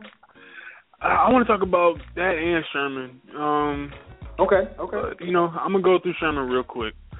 I still support him, still support the Seahawks. But, sometimes when your big brother disappoints you, you got to let him know that they fucking up. You know what I'm saying? So, Sherman, you fucking up, man. Like, it's simple as that. I disagree with his position. I think is uninformed, but I think this is a teaching moment. I don't think they understand the people who reinforce this narrative of black-on-black crime. I never understood this, and I used to be a proponent of, the argument of, we need to worry about ourselves, like maybe until I was like 16, and that was just only 2 years ago. But then I actually started to do some research, started to actually read and understand what actually happened to the black community and why the way it is. And, you can't say that we as a people have to do better when from the day that we came to America, we've been trying to do better. We have been doing better. No one ever wants to talk about the independent cities in Philadelphia that got bombed by the police, or Tulsa in the 1920s that was Black Wall Street. It got bombed by, air raids. But they want to tell us that 9/11 is the first terrorist attack when it's not. The first terrorist attack took place in 1921, Tulsa. Look that up, Black Wall Street. So you mean to tell me that these black people, through generations, we used to have a good family unit, and then out of nowhere, you want me to believe that poppy fields just started growing in Compton, poppy fields started growing in Detroit, poppy fields started growing in Philly, and they started just making crack out of nowhere? When we have evidence and people telling us that these drugs were flooded into the community to break up the black family unit, You want me to believe that in Chicago, the projects were broken down, the jobs were taken out of the city. When people had their jobs, people had their families, they had to move them to other rival neighborhoods. You want me to believe that the gangs started out as anything other than the need to protect their community from the police? You want me to believe that it all started out with just Bloods and Crips killing each other? That's ridiculous. Sherman has to understand that this is deeply rooted. This isn't just some, black people woke up one day and we're going to kill each other. No, this is deeply rooted in the society of America. And for those who believe in, the whole black on black crime fallacy, I think it's a fallacy. It's not a myth. It's a fallacy because the way that people interpret it, they see that, look, these black people kill each other. That means that the black community has a strong hatred for each other. And you know what? Let's say that even we do, right? Who taught us that hatred? Who taught us that the color of your skin is ugly? Who taught you that the way that your hair hangs and the way that it has curls and the way that it's nappy? Who taught you that was less than? Who taught you that the default of beauty is white features? Who taught you that? And then come talk to me about black on black crime. Then come talk to me about how the black people have a fucking problem. Because that shit is ridiculous. I cannot stand it when people bring that stuff up.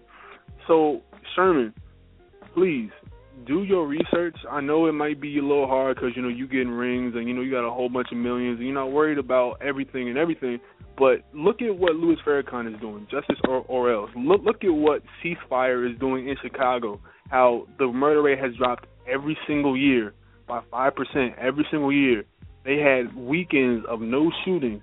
Look at all the, just take it to hip-hop. Fucking music artists are going to Chicago and holding rallies and giving, things to children. Even Marshawn Lynch, your own teammate, goes to Oakland every weekend to hold softball and kickball tournaments to keep the kids out the streets, buying them cleats, showing them there's a different way to make out. You don't have to sell drugs. You ain't got to do all that. So I think you have to stop looking at it from one side of the magnifying glass and step away from the painting and realizing that there is a whole lot of shit to look at other than just this little speck. There's a whole lot more to look at. So, that's all I got to say about that. But real quick, Eagles, at this point, man, I can't make any more excuses for Chip Kelly, bro. I'm just done. Like, he got to show me something. I have no more excuses left. I have nothing else to say. You trade LaShawn McCoy for Kiko Alonso, and now he has a grade 2 MCL sprain. Should be out 2 to 4 weeks. He dodged a bullet, but then again, they're still saying that he might need surgery. So that could be a definite L in terms of a trade.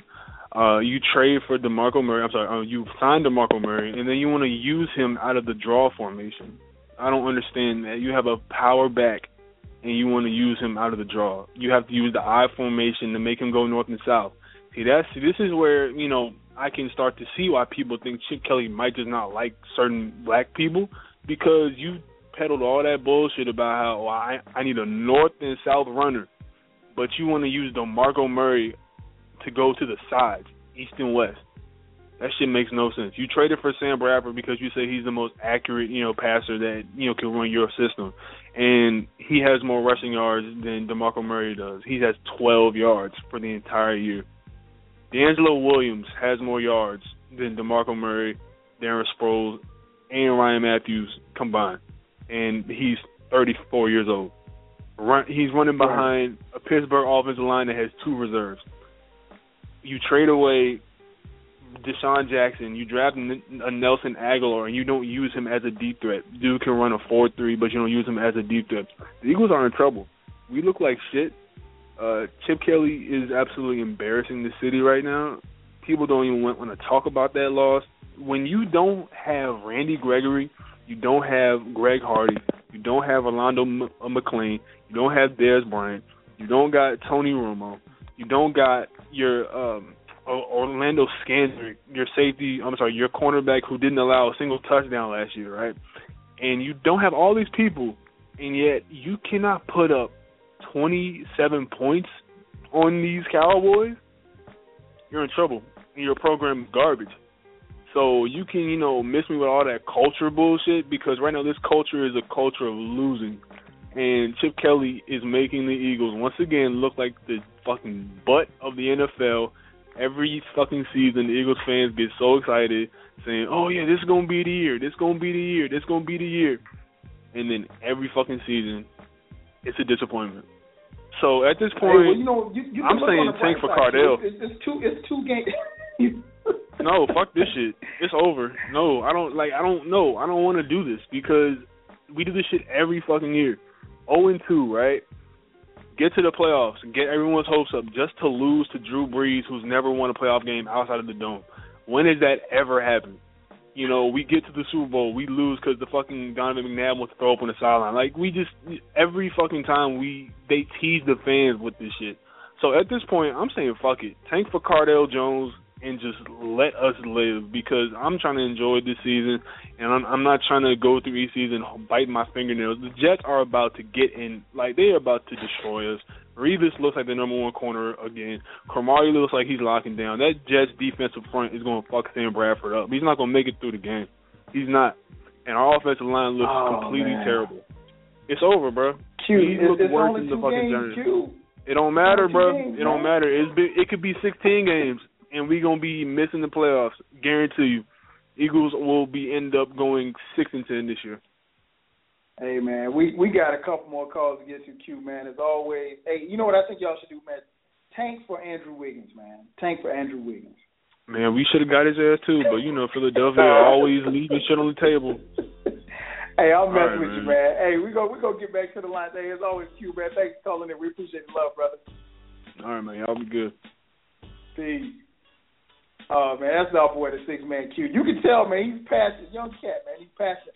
Now, I don't have anything to say about what he said about Sherman. He was preaching. All you got to do is pass the collection plate. As much as I hate Philly, I'm still going to say give it some time. We're 2 weeks in. If they look like this in another 2 or 3 weeks, then it's time to, abandon ship. Let's jump back to the phone lines. Let's go to area code 508. 508, you're on with Dead End Sports. What's your name? Where you calling from? What up, Kyle? What up, BZ? What up, Ken? What up, Tifo? What up, Ryan? What's going on? What up? Oh, man. Q's back there. It's over. It's over. It's all over.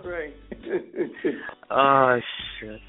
What you got for us, but real quick, Ken, you and Q both hit it directly on the head. I agree, both, and Kyle, too. I agree with all of y'all for those points. Due knowledge to look at more at the whole systemic issue. But that's all I'm going to say on that because that's been talked about enough. No doubt. Moving on to Philly. Yeah, there's a lot of O-lines that are suspect this year. Philly and Indy, just not. Tennessee a little bit too. But it's such a problem for, you just thought they were going to be such a high-octane offense. You're just like, what is happening? It's still early. You're right, Kyle. It's early. But, I mean, shoot, it's not the best impression. But, actually, the other thing I saw, I wanted to actually go to the Seahawks now that you brought up Sherman. Go ahead. I read this on Roto World, the whole Jimmy Graham trade. He made a comment, or someone that's close to some Seahawks teammates found out from Jimmy Graham he hates his role. Absolutely hates his role right now. Like, he's annoyed having to block more than being an actual, receiving player. And they just really come out with it a little bit more, in that locker room. And, hopefully maybe when they play against Chicago, they feed him the ball more, but it's not. I think people kind of predicted, he's probably not going to be happy with that situation. But that and having Chancellor still holding out, how do you think Seattle's going to fare? Say if they lose to Chicago, would you stay at the fire sale? It's still kind of hard to say because it's still early. But it depends. Keep in mind that Cutler's not playing, so right. Yeah, you right. know what? Now that I think about it, yeah, if you lose to Chicago without Cutler, somebody's in trouble. Cam Chancellor better get his money then. Yeah, I don't think they'll. I don't think it's time for a fire sale. Because you can be 0-3, but I think they need to, first of all, why would you trade for Jimmy Graham and just have him blocking? That's the first problem. So maybe Marshawn Lynch's mom was right about Bevel. Maybe they do need to get him out of there. But you know what? I think it's a situation where you have a formula that has always worked for you in the past, and it's not working now because you're missing a key piece in that system, and both sides are being stubborn and not looking towards the long-term goal of winning another Super Bowl. But it's difficult because you could easily say Cam is being selfish, but then you look at every game Sunday and somebody's going down and they're hurt for the year, and what happens when you get hurt? You're not worth as much. So I can understand him trying to invest in himself, but it's coming at a cost. And that cost right now is to Seattle, them as a unit. So and whoever they're replacing in there isn't working. But it may be. Trust me, if they lose to Chicago, whatever's going on in that locker room, we are going to hear about it because Michael Bennett will not remain silent. He will let us know. So will Bruce Irvin. Right, right. Yeah, they got a lot of personalities on that team. So I doubt very seriously that everybody or that some people are going to be quiet in that locker room, man. It's just, but and keep in mind too, and I meant to mention this earlier. Seattle, they took the first two games on the road with them going to St. Louis and then to Green Bay. I mean, it's tough to get a win in Green Bay, period, against Aaron Rodgers. But they'll be back at home in front of the 12th man. I think they'll be fine. And winning, and I'm pretty sure we'll see them get beast mode involved. They'll get Jimmy Graham involved early. I think they'll be okay. If they struggle, then you may need to put the panic button, but I think they're going to be okay. They're hoping. You got anything else, Brian? Yeah, actually, I was going to tell you, your Yankees were actually blew the save, but now they're back on top, 6-3. They're fighting for that spot for the playoffs, man. For the get out the wild card and have the lead. These guys are going to give me gray hairs, man. They're going to give me gray hairs, man. You're lucky Greg Bird is being clutch. Well, Greg Bird's getting to a clutch hitter. If the Yankees can get pitching, I don't know. I mean, there's some people who are diehard Yankees fans that think that we can win the World Series this year. I don't think so. I think making the playoffs is better than where we had anticipated prior to the season starting. But Toronto is loaded. David Price is damn near unhittable right now. They're on a roll, and they've been on a roll since they made that trade. So we'll see how it plays out coming down the stretch. We're going to definitely get in more baseball talk as we get closer and closer to the playoffs. Yeah, man, it's almost there. And then basketball starts in less than training camp, 4 days? Yep. Training camp starts up, and Kobe Bryant has been cleared to participate in all basketball activities. So, looking forward to seeing number 8, number 24 out there. He's still number 8 to me. Hey, as also, always, Corver got cleared too. Oh yeah, no doubt, he did. We're gonna catch some more phone calls, man. As always, thanks for calling. Right. We appreciate it, man. I appreciate you guys. Keep up the good work. Have a good night. Peace. Peace. You too. Peace. Phone number Ryan, call 646-478-0356. Again, 646-478-0356. Let's jump back to the phone line. Let's go to area code 205. 205, you're on with Dead End Sports. What's your name? Where you calling from? Yes, this is Captain Snake. How are you guys? What's up, Captain Snake? What's going on, man? Nothing much. I'm just watching a replay of the Pats' destruction of the Bills this past Sunday. Didn't know if you guys caught that because you hadn't spoke about that. But, Hey, can you hang up on him? No. Hey, the Patriots, I got to give it to them, man. They look like they're ready to repeat. They look really good. I was going to talk about a few things. First thing, I just wanted to say, because I know that, sometimes I get a little dig at Q sometimes about his Eagles, but, what he said tonight was really heartfelt and just right on point, as with you, Ken. And I just wanted to say you guys just hit it on the nail, and it was just I don't know anybody could say anything better. And really just kind of going to move on from that real quick. But I just want to talk about the Pats game for a minute. I thought I'm big on the offensive line, and the offensive line to me, even though Brady, got the ball out really quick, I think like 40 of his throws were thrown in 2 seconds or less.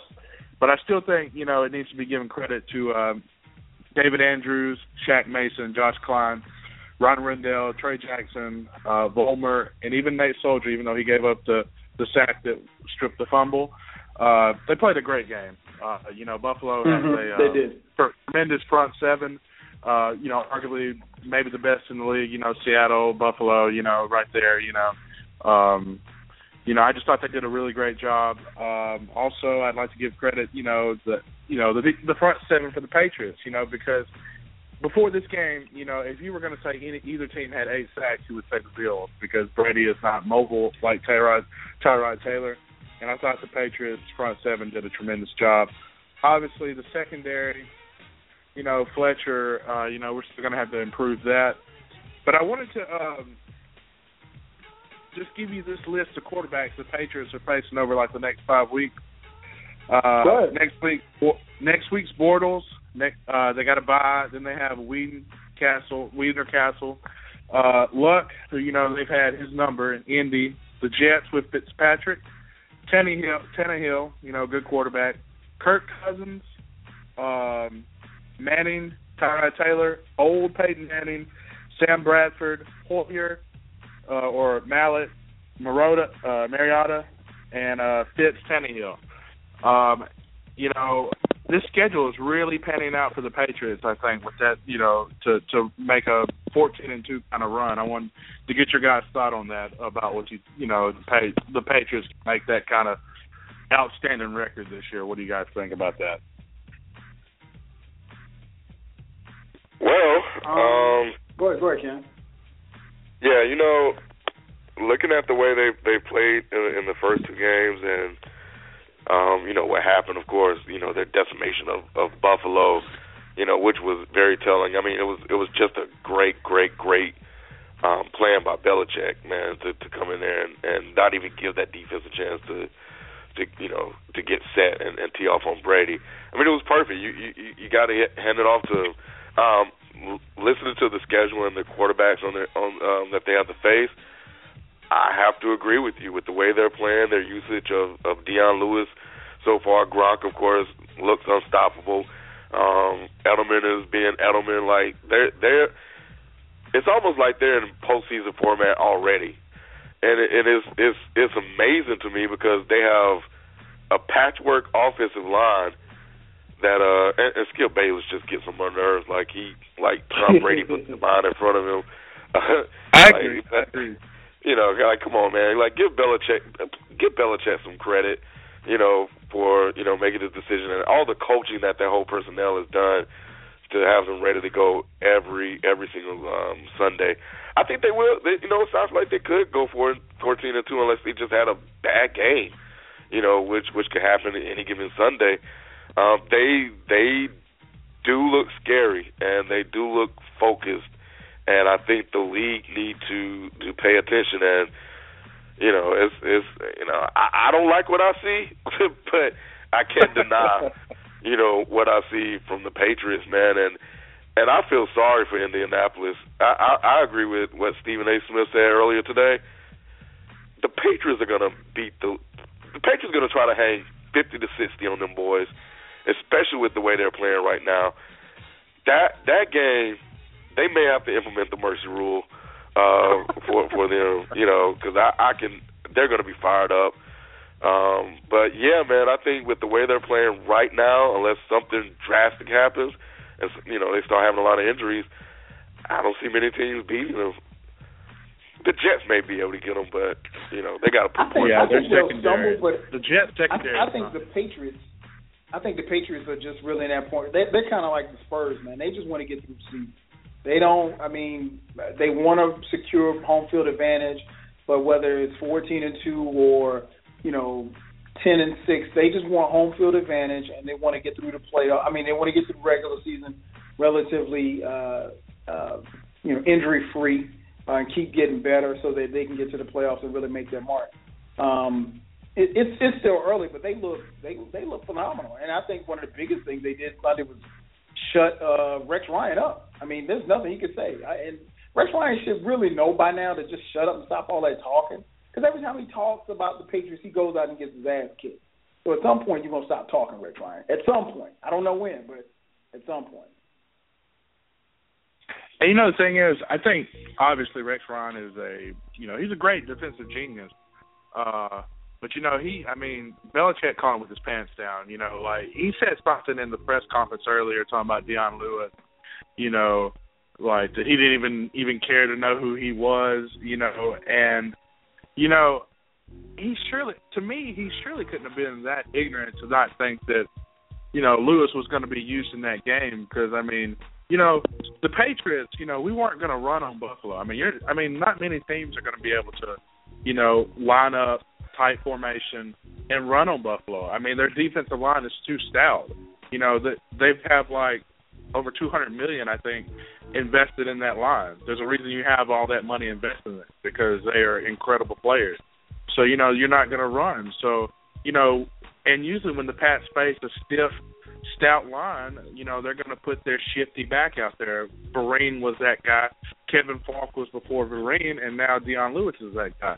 So it seemed like Rex Ryan would have already understood that Blunt wasn't going to get, 20 carries like Blunt will get in the Indianapolis game because Indianapolis front seven is soft, and I was really kind of taken back by that. And I'll leave you guys with this. As great as Brady's playing, because I believe Brady is kind of on that 2007, F the World tour. I'm going to just chuck it. I'm just so amazed by, the way that Aaron Rodgers is playing the game right now. It just, I really, best quarterback in the game, man. I really may say something crazy, but, I don't know if I've ever seen someone play the game as well as he does at quarterback. He can do everything. That first touchdown pass to James Jones, it's early in the season, but it's the best throw by far all season. It was an absolute, and, he was out of the pocket, too. He's moving, and it was just an absolute dart. It's like he hit a bullseye. It was just, oh, my gosh, it was unbelievable. But one stat about Aaron Rodgers that stuck out to me when they were playing Monday Night Football was in league history, he has the highest touchdown to interception ratio at 4-1. And the last time he threw an interception at Lambeau Field was back in 2012, which was over 418 snaps before that game started. That's crazy. And at any given point in NFL history, minimum 25 passes, the best touchdown to interception ratio was Dan Marino at 3.1. So that just shows you how great Aaron Rodgers is, man. Yeah, he's playing he's playing on another level. It's just unbelievable, and guys. You're right. That was an incredible throw, man. And I think the crazy thing is, man, I think we're just really scratching. He's in his prime, but I think he's just really scratching the surface of where he can be. And he did this. He's doing this without Jordy Nelson. They got James Jones back from the Giants, who's cut. So sky's the limit, man. Sky's the limit for Aaron Rodgers. Hey, as always, Captain Sneak, man, thanks for calling in, man. We appreciate the love, brother. Oh, no problem. Y'all have a good one. You too. Phone number, Captain Sneak, call 646-478-0356. Before we jump back to the phone lines, man, I would be remiss if I didn't bring up Eli Manning and the New York Giants. FIFO, what the hell is going on in New York, man? The Giants basically gave away the game against the Cowboys. They pretty much gave away the game against the Falcons in the fourth quarter. Clock issues, time management. If you had to say it was somebody's fault, who do you put the blame on? Coughlin, Eli, or both? I think a little bit of both. I think that first game, clock management at the end of the game like that, I think when you're an elite quarterback, you get paid to manage situations and be calm and understand what the best play is regardless of the situation or what's happening on the field. And Eli didn't do that. And granted, it's week one. He'll watch the film like, okay, whatever, I had a brain fart, cool. Week two, I think you're just starting to see the holes. And realistically, on offense, I put Eli in the top 10 this year, and I said that the Giants were going to have an offensive season. Odell Beckham's off to a great start. That boy is ridiculous and worthy of my top 5 consideration. But either way, who else is there? It was only really that last game against the Falcons. It was Shane Vereen and Odell Beckham that were doing anything on that field. So that's a problem. Ruben Randle needs to step up on the outside. Victor Cruz needs to get healthy. That defense was down. Who was it? Was that them? No, it wasn't them. But their defense was down. Dominic Rodgers-Cromartie, he got hurt first play of the game on a tackle with Julio. So, they're dealing with a lot, just like any other NFL team is. But I think theirs is slightly more correctable. I think that guys just need to step up. They need more. They need more than just Odell Beckham. Because he went through a hot streak in that Falcons game where I think Peyton Manning threw to him like 5-6 straight times. You know what I'm saying? Right. And granted, that's what you want to be able to do to your number one wide receiver, just get him to rock when he's hot. But at the end of the day, you need other guys to pick up that slack, and they don't have a team right now. But I definitely think that they can build upon, what they've had, what they've been able to muster up, and just stop being as sloppy as they have been. And I think it'll turn around. I think that they can have a pretty decent season this year. No doubt. What about you, B? Blame in New York, man. Coughlin, Eli, or both? You said what again? What did you just say about New York? I said if you're placing blame in New York, who are you blaming? Coughlin, Eli, or both? I would say coach just because of, I don't know. Wasn't it Eli that told him not to score, or was that the coach that told Jimmy not to score in week one? Like, you know what I'm saying? Because, if that's the case, then, I would say coach because it was Eli, allegedly. It was Eli. Allegedly. Oh, because if Eli making those decisions, then, we're going to have to blame it on Eli. But, according to Tom Coughlin, he said he takes the blame for the games that the Giants have lost so far. So I'm going to say Tom Coughlin, since he's putting it on himself. I don't know if he's doing this as like a shield to kind of protect Eli or anything, but he seems to be taking all the blame and getting everything. So I'm going to say Tom Coughlin. Okay. What about you, Ken? Who are you blaming in New York, man? You know what? The coach always self to blame, and they've been in positions to win. They should be 2-0, realistically, and a lot of that has to do with the coaching. I think we have to put the blame on them because of decisions that were made or not made on the field. So what I do like about them is that they were in positions to win both games, and if they adjust their decision making, I think they'll be fine. And they'll be right in the thick of things. It was good to see Odell Beckham finally get off and break loose and get his swagger back.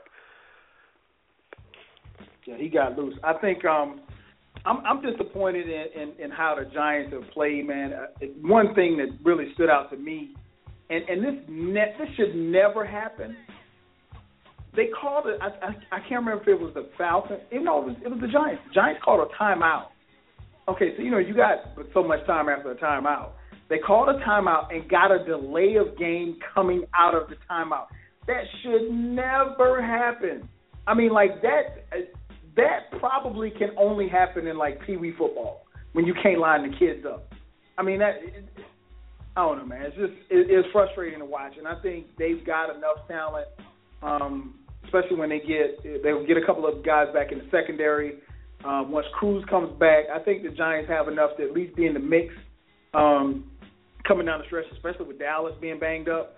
8-8, 9-7 can win this division. I don't see any reason why the Giants won't be in the mix. If not, Coughlin's head will be on a platter.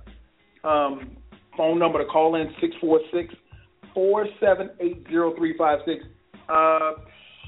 We got about 6 minutes left. I guess we got time for one more call. Let's jump right to the phone lines real quick. Area code 773, you're on with Dead End Sports. What's your name? Where you calling from? Hey, what's up, guys? It's Jockman. Jockman, what's up, brother? Not much. Bears season over, obviously.